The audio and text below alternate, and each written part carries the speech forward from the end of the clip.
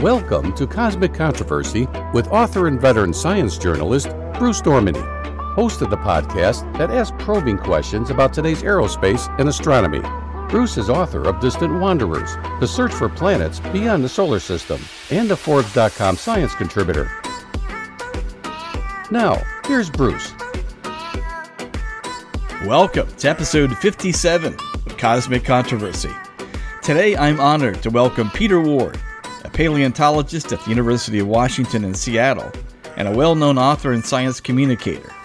Most famously, Ward is co-author, along with University of Washington astronomer Donald Brownlee, of the best-selling non-fiction book, A Rare Earth: Why Complex Life is Uncommon in the Universe, first published some 2 decades ago. However, Ward's 1992 book, Methuselah's Trail, received a Golden Trilobite Award from the Paleontological Society as the best popular science book of the year. Ward earned his PhD in geology from Canada's McMaster University in 1976 and currently specializes in the study of mass extinction events. But today we'll primarily be discussing what's changed since Rare Earth was first published in 2000. Ward joins us from Seattle. Peter, welcome to Cosmic Controversy. Bruce, thank you so much for having me. First off, what is a paleontologist for listeners who aren't familiar with that term? We study really old, dead stuff. We're not archaeologists. We don't really, well, a few do, but we don't really go after cultural stuff. Everything we look at is far, far, far older. It really has to have turned to stone to become within our province. So why is paleontology important in the understanding of the origin and or proliferation of any sort of life in the cosmos? Yeah, that's such a really interesting question, Bruce, and it goes back to some very interesting NASA history.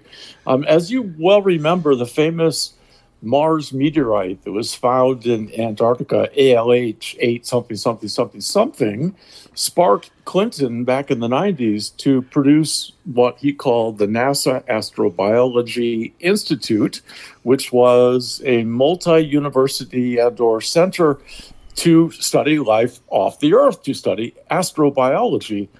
What they quickly found was that astrobiology required multidisciplinarity, the ability to really look at data from so many disparate fields.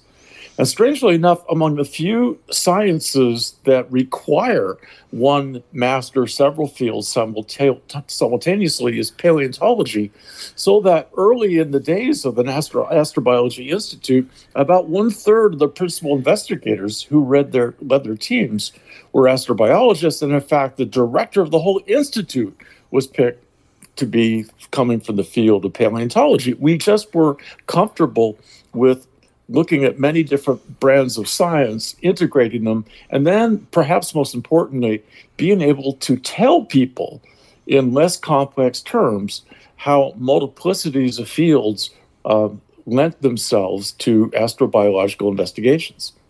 So you and Brownlee are now working on a Rare Earth sequel, tentatively titled The Rare Earth Hypothesis, assessing the frequency of complex life in the cosmos in the age of exoplanet discovery. Give us a gist of the 2 main precepts for the Rare Earth Hypothesis. Well, the whole idea for the first book actually came about because Brownlee and I finally just sort of rebelled against popular culture, saying over and over, yeah, there's aliens everywhere. I mean, that was the time within several decades after Star Wars and Star Trek and aliens.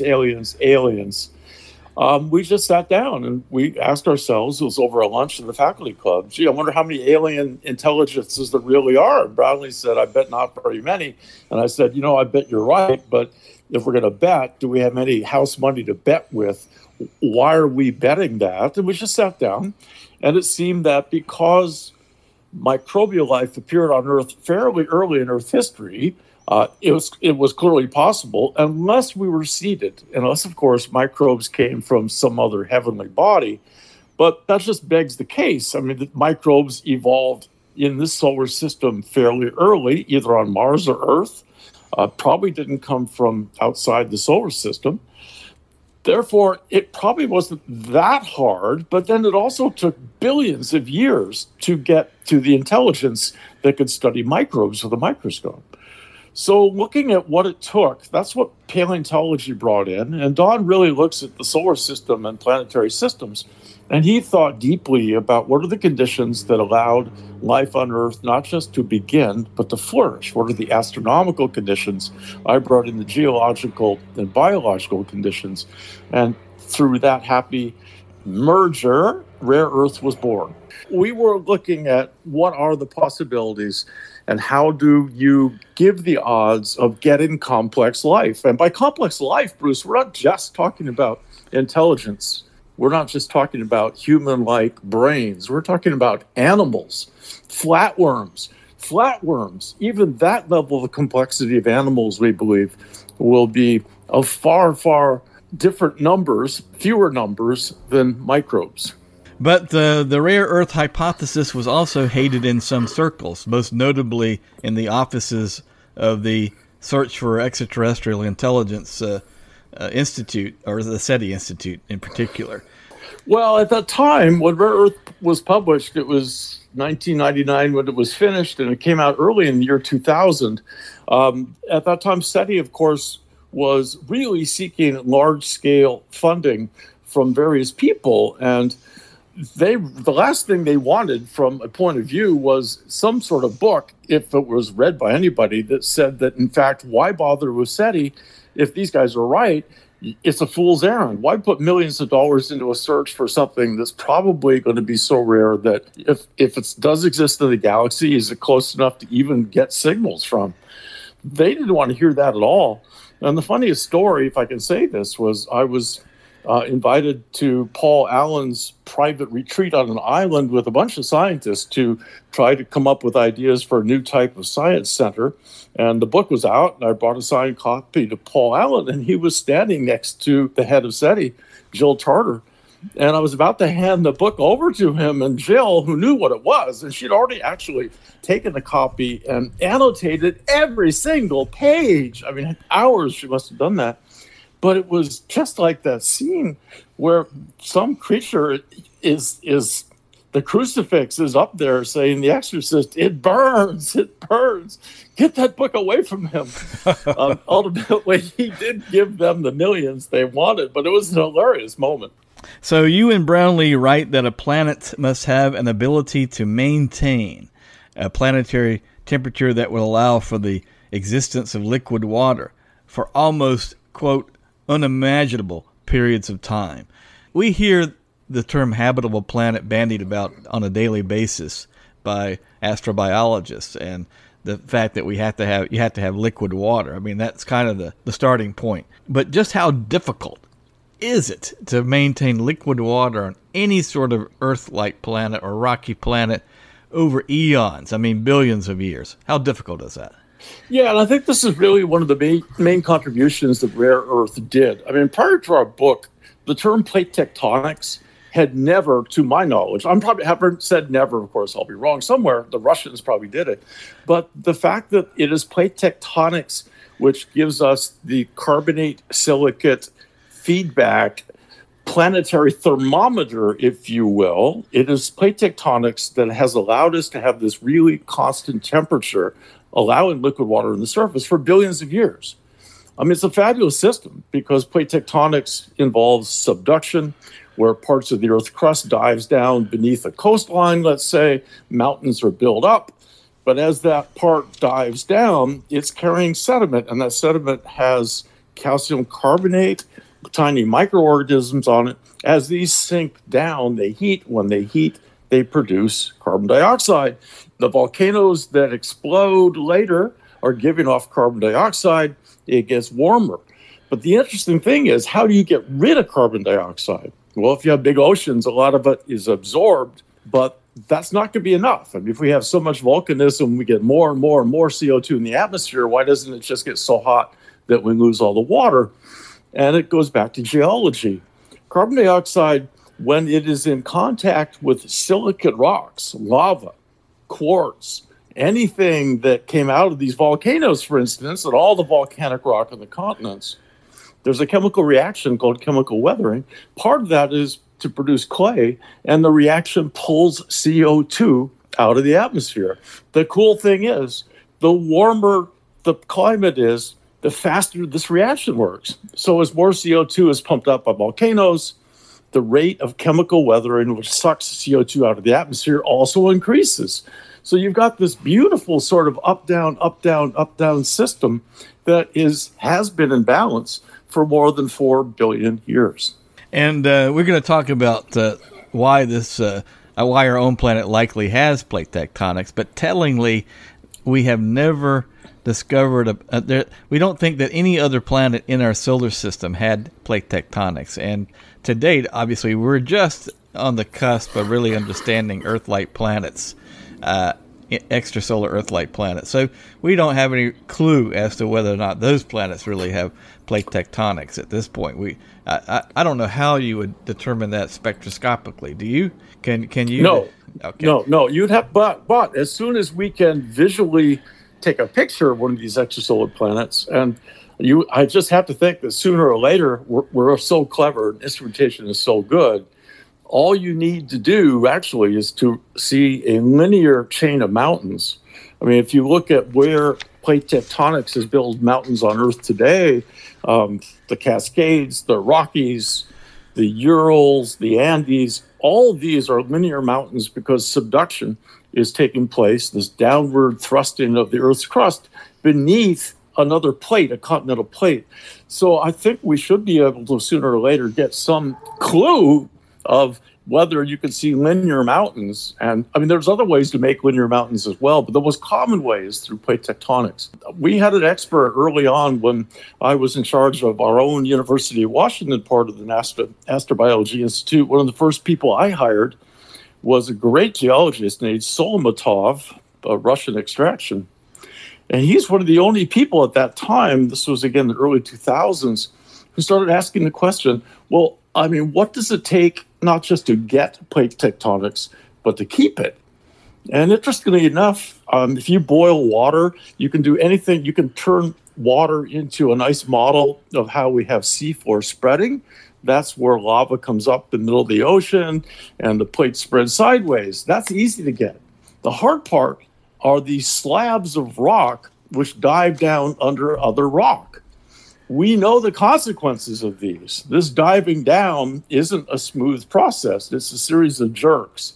Those jerks produce the largest and most dangerous earthquakes on Earth, deep subduction earthquakes. And as we know, Seattle, Washington, sooner or later is going to get nailed by one of these 8 on the Richter scale earthquakes. The giant quakes off Alaska and off Chile, all these things are caused by the friction of one plate diving down under another. So I asked Solomatov, how hard is that to happen? He said, very. If the crust is too thick, it doesn't happen. If there is he had all kinds of math, but he was certainly looking at how much lubrication there is between one gigantic plate of Earth and another. How is it that this can take place?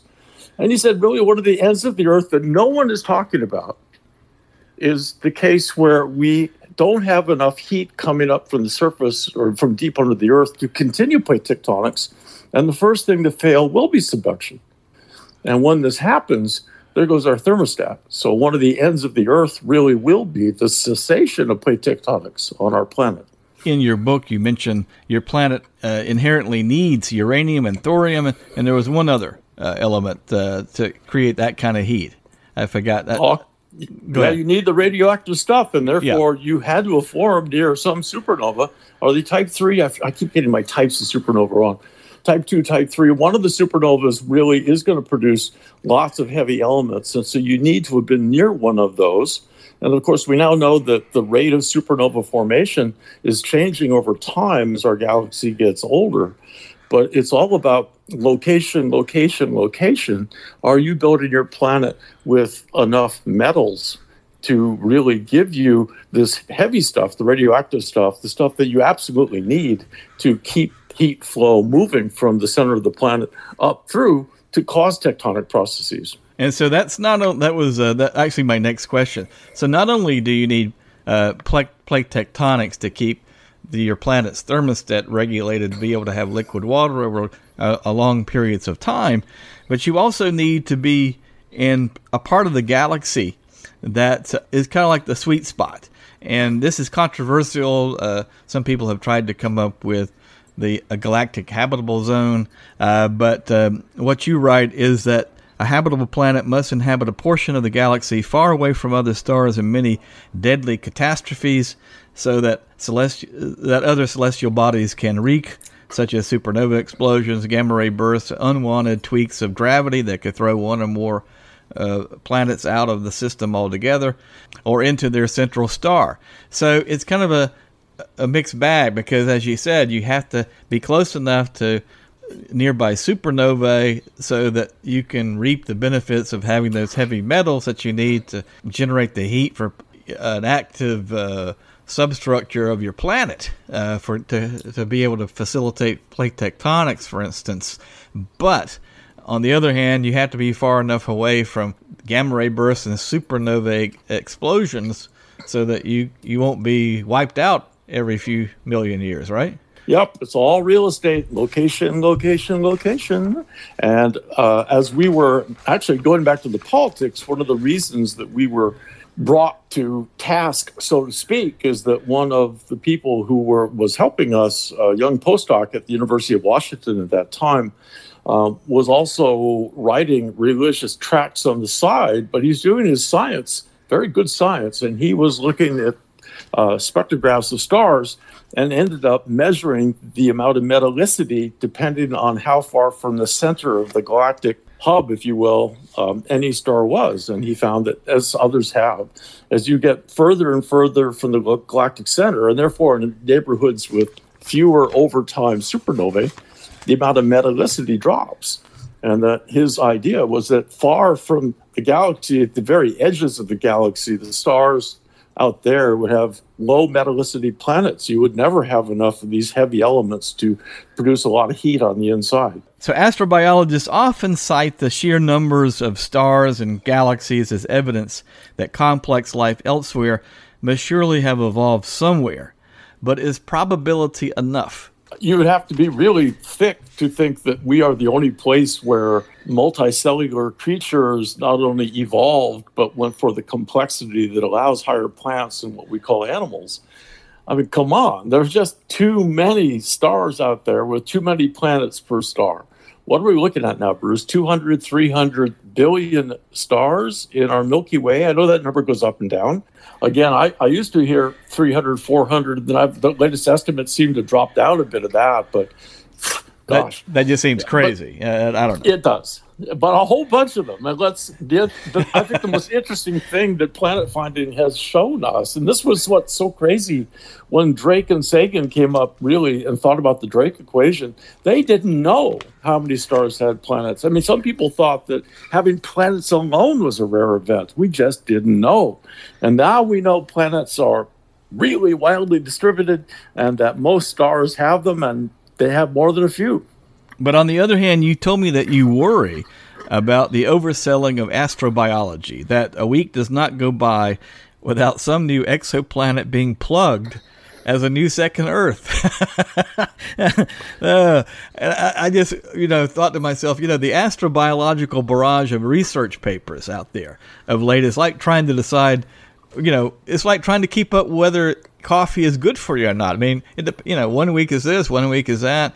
What is it? That's a great segue into really what is an Earth-like planet. I came into this as a paleontologist, and again, talking to Don Brownlee, and Don is one of the great illustrators of the world ever. He is a genius on Adobe Illustrator, and so I've stolen every great slide I've ever had.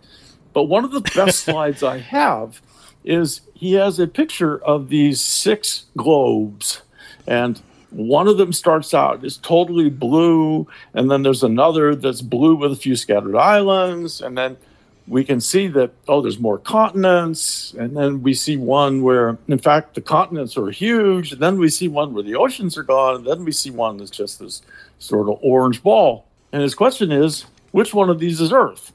And the answer is all of them. All of them. he is portraying Earth from 4.5 billion years ago through continental development right up to the present, and then going into the future. When we start losing the oceans, we lose the oceans entirely. The Earth is this hot, dry ball. Are they Earth-like planets? And so this is what Don's point, and it was genius. No, they're not. We are an Earth-like planet. What we should think of as Earth-like is our planet as it is today, and it's got animals and plants and ice caps and all this stuff. Earth-like is a place that is habitable for complex life. So when we start talking about all these Earth-like planets, can we please distinguish, maybe we could say Earth diameter planets, or maybe Earth density planets, or some aspect thereof. But if we're going to really think about Earth-like, let's recognize that Earth-like is in the current moment. We are Earth-like and have been for some time and will be for some time. But if you go a 500 million year blocks, you very quickly get out of Earth-like. I think it confuses the general public. All these press releases, it gives the idea among the general public that Earth-like planets like our own are just out there for the taking.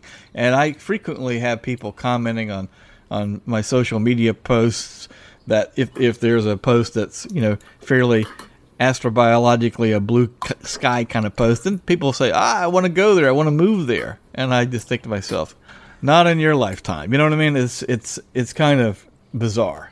Yeah, well, I think the most Earth-like planet that will be in our solar system in the future isn't a planet at all. I mean, when the sun has gotten to the point where it's starting to expand, buy real estate on Titan or buy Europa. I mean, you could have a beautiful Hawaiian paradise vacation site on Ocean Europa because with the big sun, Earth will be gone. Nice and warm out there. It's perfect, right? It'll be Earth-like. When the red giant phase kicks in, yeah. I guess the crux of the rare Earth hypothesis, one of the main tenets, is that because we have an anomalously large moon, and nobody talks about this very much. They don't talk about how our anomalously large moon, created from a random catastrophic impact event with our nascent Earth, created ocean tides that 4 billion years ago were an order of magnitude larger in amplitude than those today. And you and Brownlee write in your new book proposal, as a result, our own moon may have been responsible for the tides that led to the concentration and chemical changes needed to spark the onset of complicated organics. One of the aspects of science, I think if there is one or two really great scientific questions, certainly are there other intelligences out there? I mean, we could say there probably are, but we can't say for sure. But the other is, can we finally get to a really realistic view of how life forms from inorganics to organics? I mean, we still are far away from producing inorganic to organic in a test tube, if you will, in a laboratory. We haven't done it. We're not even close. We can make little pieces of RNA molecules. We can make membranes. We can make lots of tiny little stuff. We are miles away from being able to make even a bacterial cell, let alone a eukaryotic cell.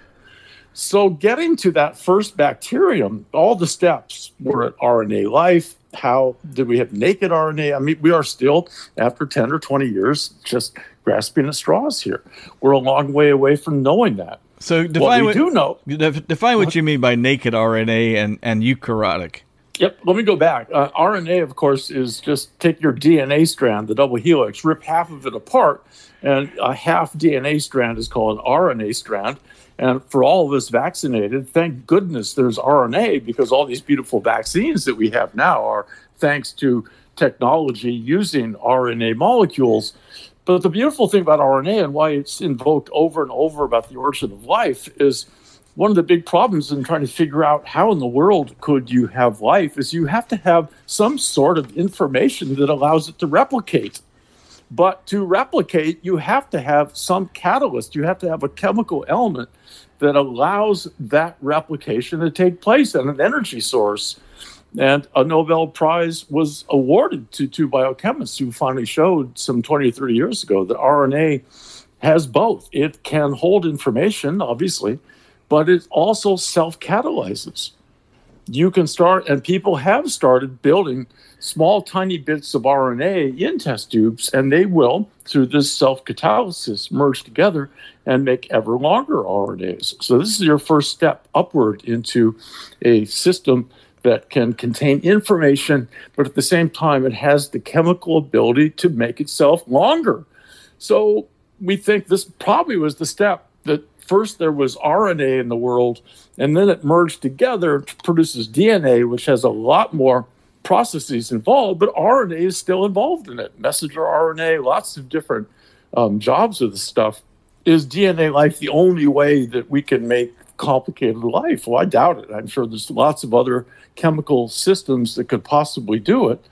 But again, back to the great Donald Brownlee, I said, what about silicon life? This is every science fiction writer's dream, right?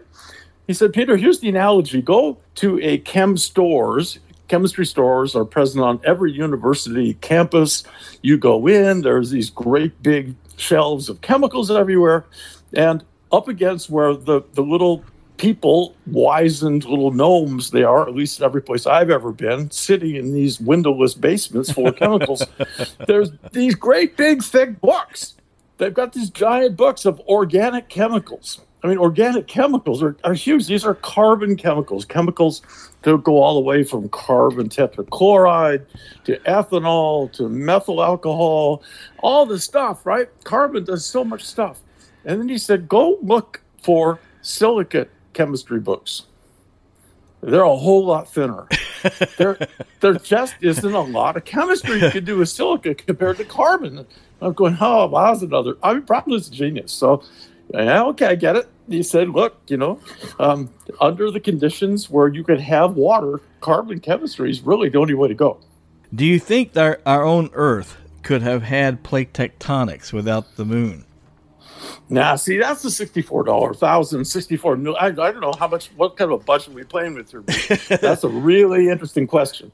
And it's one that I don't understand why it hasn't been tackled. And going back to this first guy that I hired years ago to think about plate tectonics, it's all about how thick the crust is. If the crust is too thick, you don't get it. And exhibit number A is Venus. Venus has this great big thick crust. Now, I saw it was very interesting that recently, I think you saw too in the press, they're seeing huge hunks of that crust are squishing up against each other, some piling on. It's like decks of cards that you shuffle. Heat coming up from Venus is causing that crust. But we also know that every few 100 million years, it appears that heat coming up finally melts the surface of Venus, and the rocks go liquid and then turn back to rock again. They're not recycling like our crust does. And also Venus has what is known as episodic overturning. It's not plate tectonics. I mean, it's just like I don't know the mechanism, but the crust of Venus just kind of like overturns itself into something completely new and wipes out whatever cratering record there was. We need to figure out Venus. Venus has Earth gone way bad. I mean, when we go back, because of the faint sun paradox, I mean, the fact that way back when the solar system first started, our sun wasn't as energetic. It wasn't giving off as much heat. Venus probably was still close, but within a habitable zone. There could have been an Earth-like planet, if you will, with oceans and the start of continents there. Where to go? Why didn't Venus keep its oceans? That's the big question that I hope at least the NASA group's going to look at. So going back to your question about Earth, how did we get this crust of ours that is so thin that it can subduct, that it can be pushed down and just dive down beneath? A thick crust can't do that. A thin crust can. Where do we get our thin crust? And this takes me back, speculation. And look, I'm just talking through my hat here. But Mike, if we could have a time machine and go back and we have the formation of the moon, we have that Mars-sized planet they call Theia, I believe, and it hits what would have been a smaller Earth at the time, gives up information through rock to our planet. What's left over becomes the moon. Without that collision, what is the thickness of our crust? Do we become Venus, stay Venus, and lose our oceans to space as the sun gets warmer? So there's two really huge questions here about the moon. Number one, was it intimately involved or necessary for the formation of life on Earth? And number two, was it necessary through that collision to allow us to have the geological aspect of Earth that lets it stay habitable? And you actually wrote that plate tectonics gave eukaryotic life. Define eukaryotic life for us.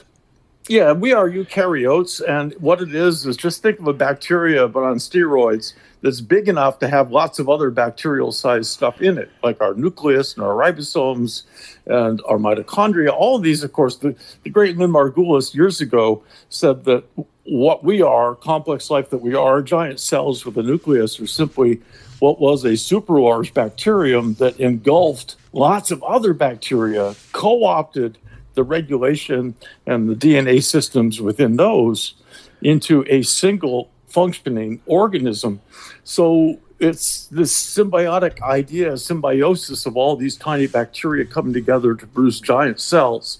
And these giant cells are very specialized, as we know. They themselves can turn into other kinds, muscle cells, nerve cells, all this differentiation that takes place. But you can't do that without a central nucleus.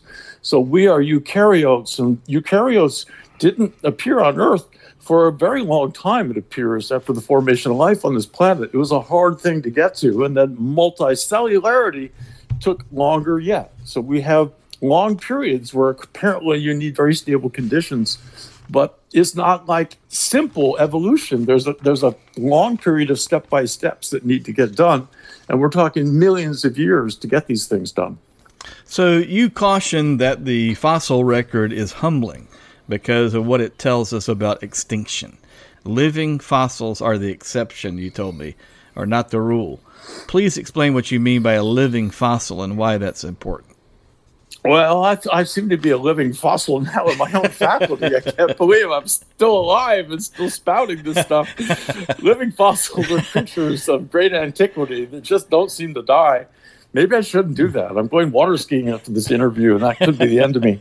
But living fossils give us a sense that there are so few of them because most things don't last very long.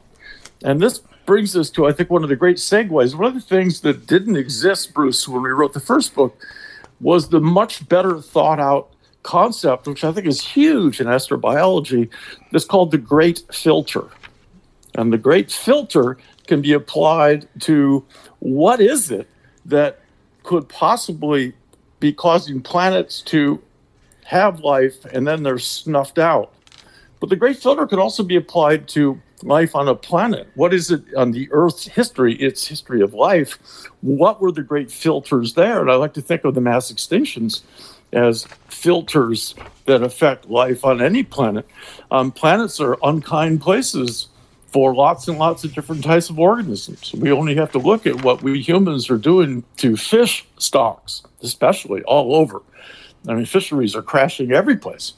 And so to all the poor fish, we humans are the agency of the great filter. But on a grander, more galactic scale, the great filters could be gamma ray bursts. We could have entire quadrants of galaxies wiped out by these energetic, hugely powerful bursts of gamma rays sweeping through space, obliterating and just eliminating life.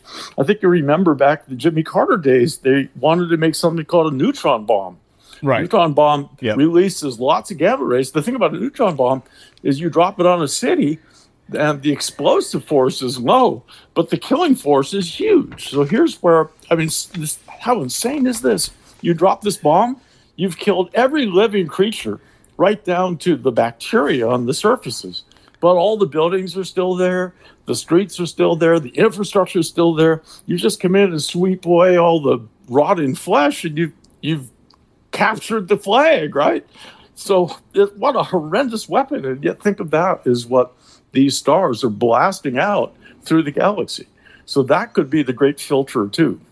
So you and Brownlee write that the assumption that bacteria are easy can also be called into question, that Earth life appeared very early, but to date, despite numerous false media reports, nobody has ever demonstrated a plausible jump from organic molecules to life. You've got to have energy, you've got to have reproduction, you've got to have replication that passes on information. Entropy is a terrible mistress. Things need energy to not fly apart. I'm looking at my office now, and entropy is king in here.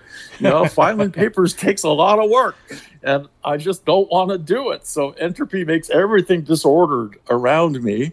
One of the great thinkers about the origin of life was saying that what life does is life makes negative entropy, that life is simply this agent that reverses entropy into order for some period of time. But to do it, you need to keep feeding energy into the body.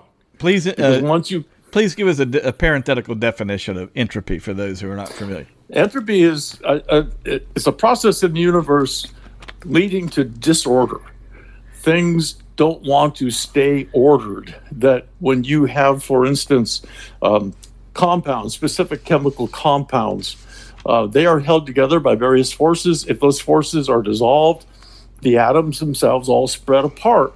Life really needs a lot of energy to keep all the ordered states necessary for the circulation, for the processing of information, for all the stuff that life does. You need a lot of ways to metabolize. And so in this particular case, entropy, the ultimate entropy for a living organism is death. And finally, that body will just fall apart, rot apart, turn into liquid, disappear, get chewed up by lots of stuff. That's entropy. So in Forbes, you told me that you see human evolution as a low probability event, in large part because brains are expensive. Quote, no cell in biology requires more oxygen than a nerve cell, which has to fire a chemical charge across a long, thin brain cell, you told me. To have enough energy for intelligence is going to require oxygen, and getting high oxygen levels is very difficult to do. What are your thoughts? Yeah, again, I keep going back to all these great scientists that I've had the privilege of being around, but one of the greatest on our campus is David Catling. And many years ago, 2 decades ago now, he was asked the question, could there be complex life that is capable of motion, movement? I think what really sets apart we animals from everything else is how much motion and movement we do. And he said, no, I mean, unless you have oxygen is going to be the only way that you can produce the chemistry necessary for large-scale motion. But in a similar way, nerve cells and the way nerve cells work are hugely energy users. I mean, you use up an enormous amount of energy. Even more so, what I thought was staggering, Bruce, I just saw a recent article about what happens to the really greatest chess grandmasters during chess matches. I mean, we're talking about, the Boris Spassky types, the Bobby Fishers. Those people, over the course of the weeks of one of these matches, can lose from 10 to 20 to 30 pounds of body weight. Just sitting there thinking so hard, these guys, with all the nervous energy and everything else they're doing, they're losing weight like crazy. There's a huge energy sink into this big neural events that we do. Why didn't we get human scale intelligence hundreds of millions of years ago? I mean, we certainly had mammals back in the Cretaceous. We had very good mammals in the Jurassic. We had mammals in the Triassic. We had lots of dinosaurs. We've got some really brainy birds. We've got parrots that can clearly use human language to some extent, but none of them build radio telescopes. What is it? Why is it that it took so long for a primate? And why is it the primates got to the point where we have these brains that we can talk about this? So this, again, is another one of the great mysteries. I mean, if intelligence is such a great thing to have, why did it take so long to get to sort of the level of thinking and technology that we have? But once you have it, what about the L factor, the longevity factor in the Drake equation, the longevity of civilizations? Are you optimistic about the lifetimes of civilizations over very long time frames, say billions of years, given both astrophysical and planetary hazards? We're not talking about people who just kill themselves off, a la the Badia hypothesis, which we're going to touch on. But basically, astrophysical killers like gamma ray burst, supernova, that sort of thing.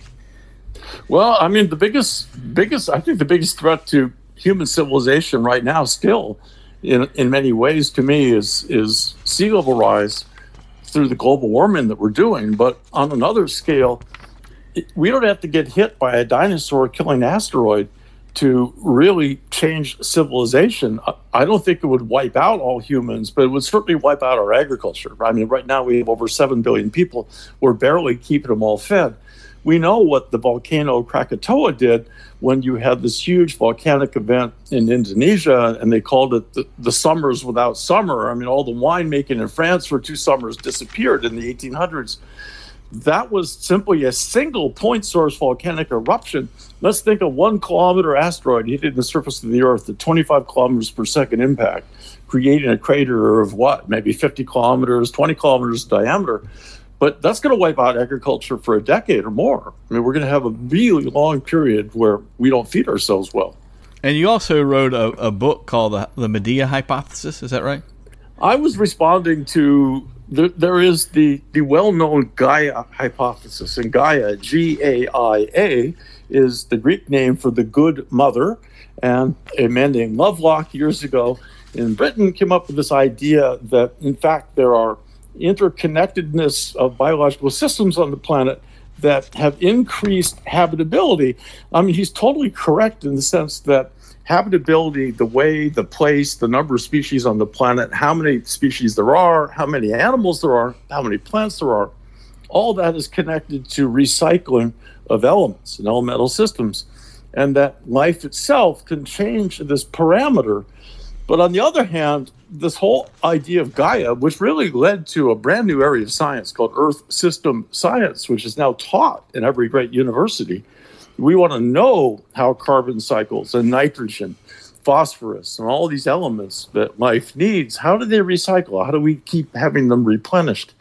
But on the other hand, it was seized by the New Agers to say that, in fact, Gaia the planet itself is alive to the extent that all the bad things that we humans will do, the planet is busy running around behind us, cleaning up behind us with little broom and dustpans, oh, you bad humans.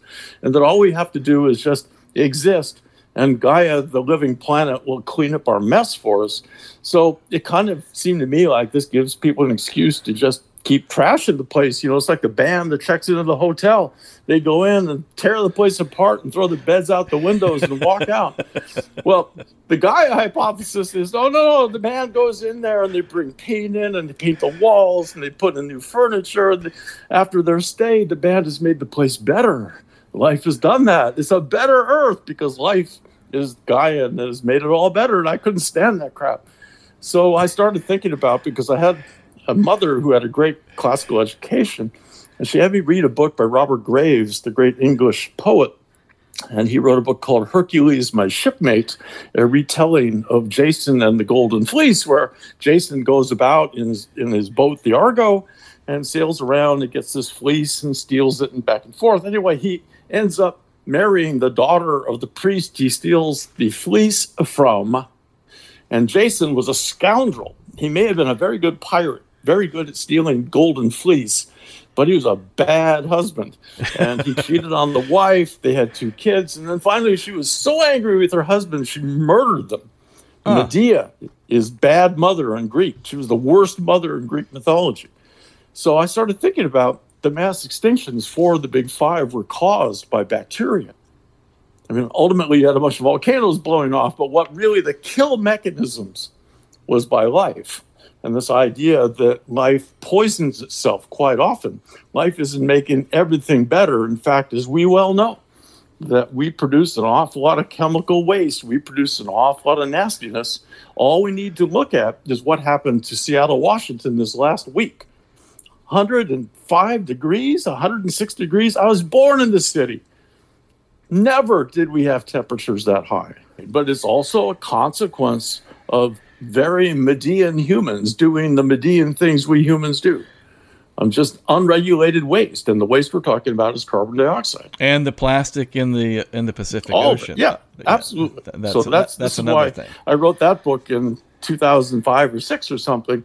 And it was it actually got its own Wikipedia page. And last year, somebody put a play on called the Medea hypothesis, which I didn't get to go. It was in London in lockdown, but I guess everybody gets murdered. So it wasn't a happy ending. It wasn't a comedy, put it that way.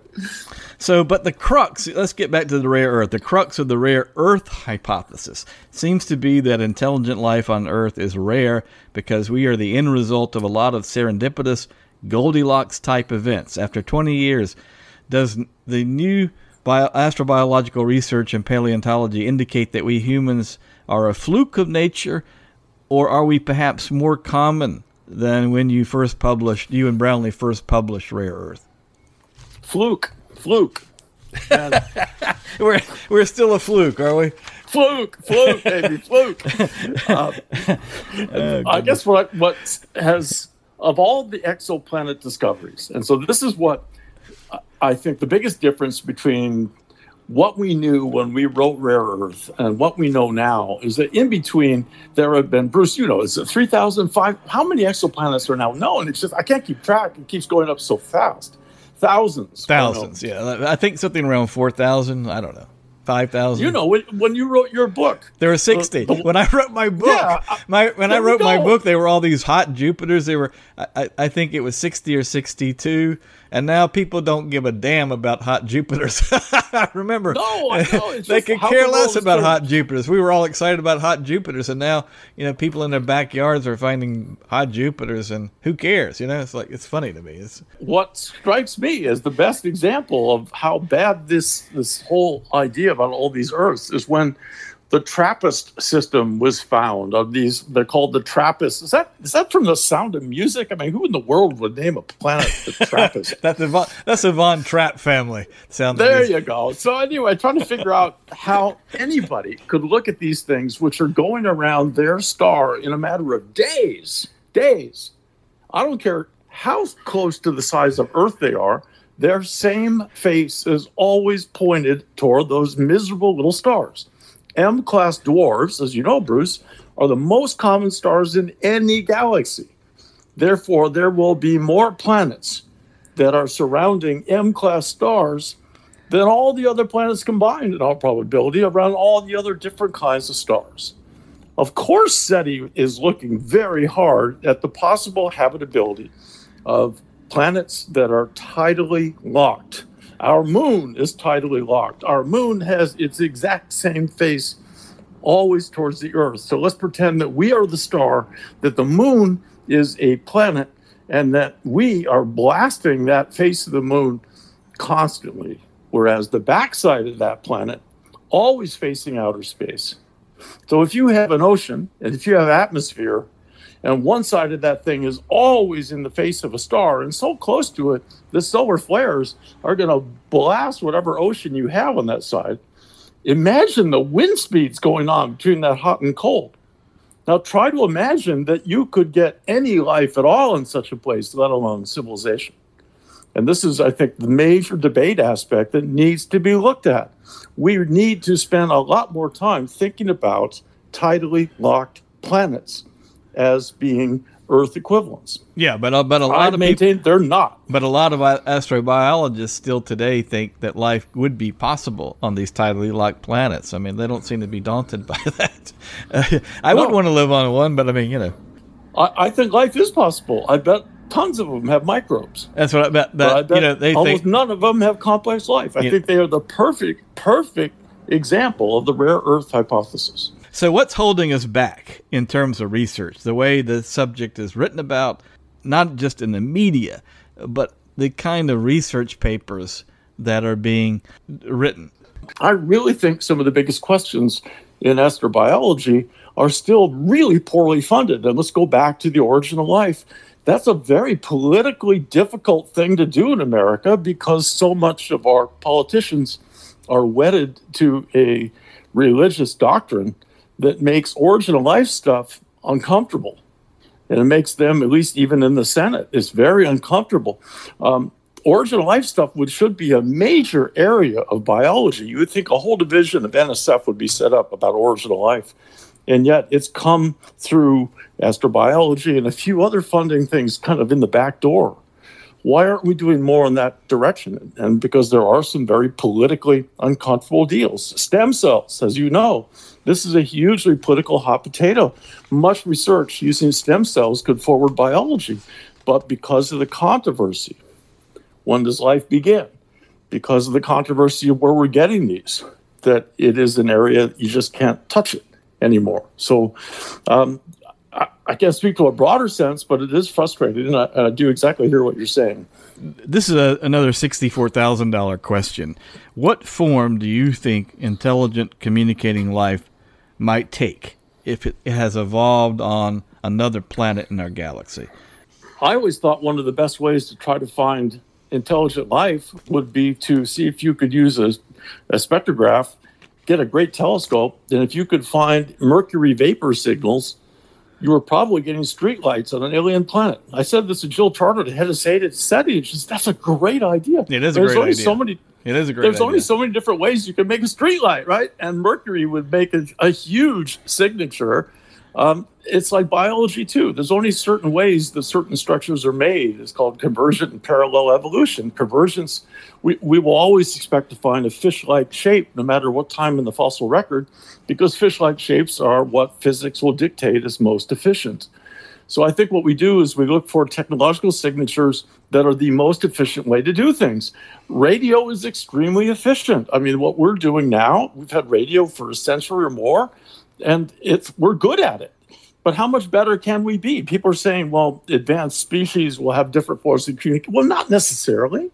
I mean, there are certain things that just don't get better through time. But this is not radio. This is internet. I'm not certain that an alien species would detect this internet transmission. Oh, no. But on the other hand, certainly energy signatures involved with it. The fact that we have power lines, we have grids, that we have these networks that are set up in certain ways, there's going to be leaking of energy. And I think you know this idea about the Dyson spheres, where people are thinking, well, maybe advanced civilizations, I forget which one it is, a type 1, type 2, type 3 civilization, will enclose their entire star so they get all of that energy. And we should be able to see those sooner or later.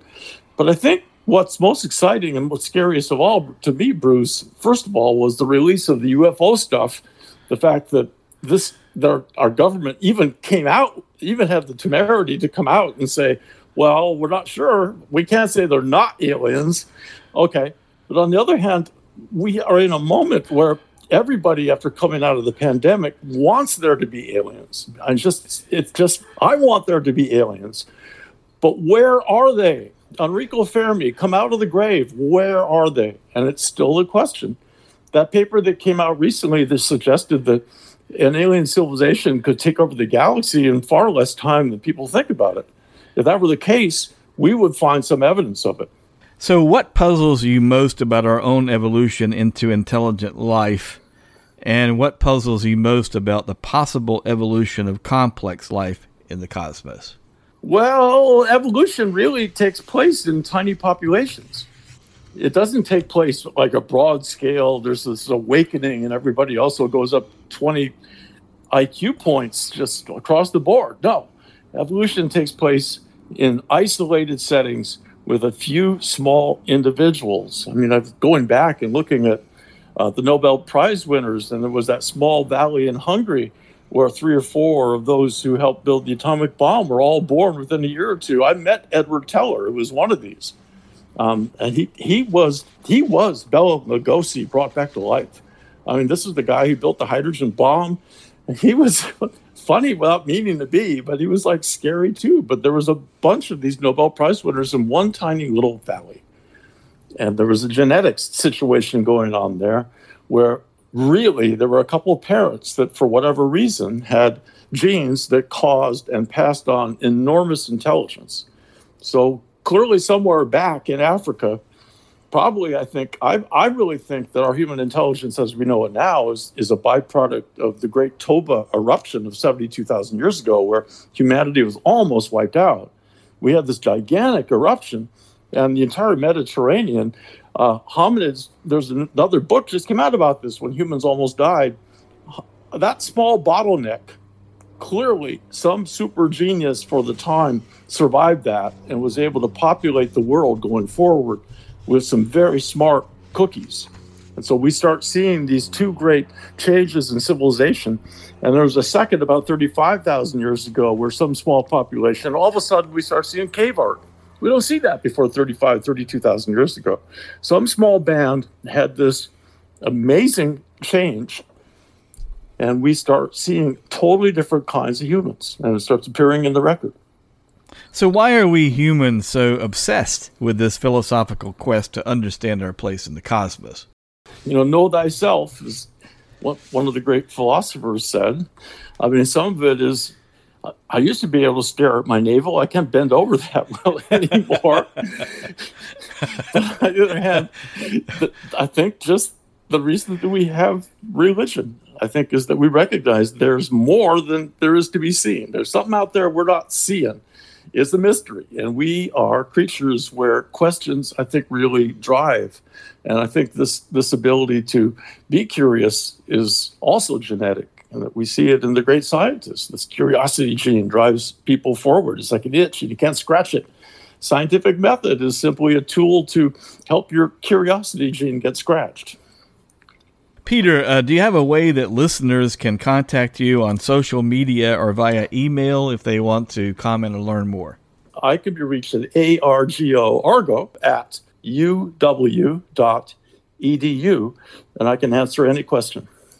As always, please follow Cosmic Controversy at brucedormany.podbean.com or at bdormany on my Twitter feed. Peter Ward, thanks so much for updating us on the current state of the rare earth hypothesis. And Bruce, let me thank you for all of us. It's people like you and podcasts, and it's those who, like you, try to get others to talk. Society gives we scientists so much money, and what we need to do is give back. And you are the medium through which we can do that, so thank you. Thanks for being a part of the podcast today. This has been Cosmic Controversy with Bruce Dorminey. Please follow Bruce on Facebook, on Twitter at bdormany, or his regular posts on Forbes.com. Until next time, clear skies. Music provided by RFM.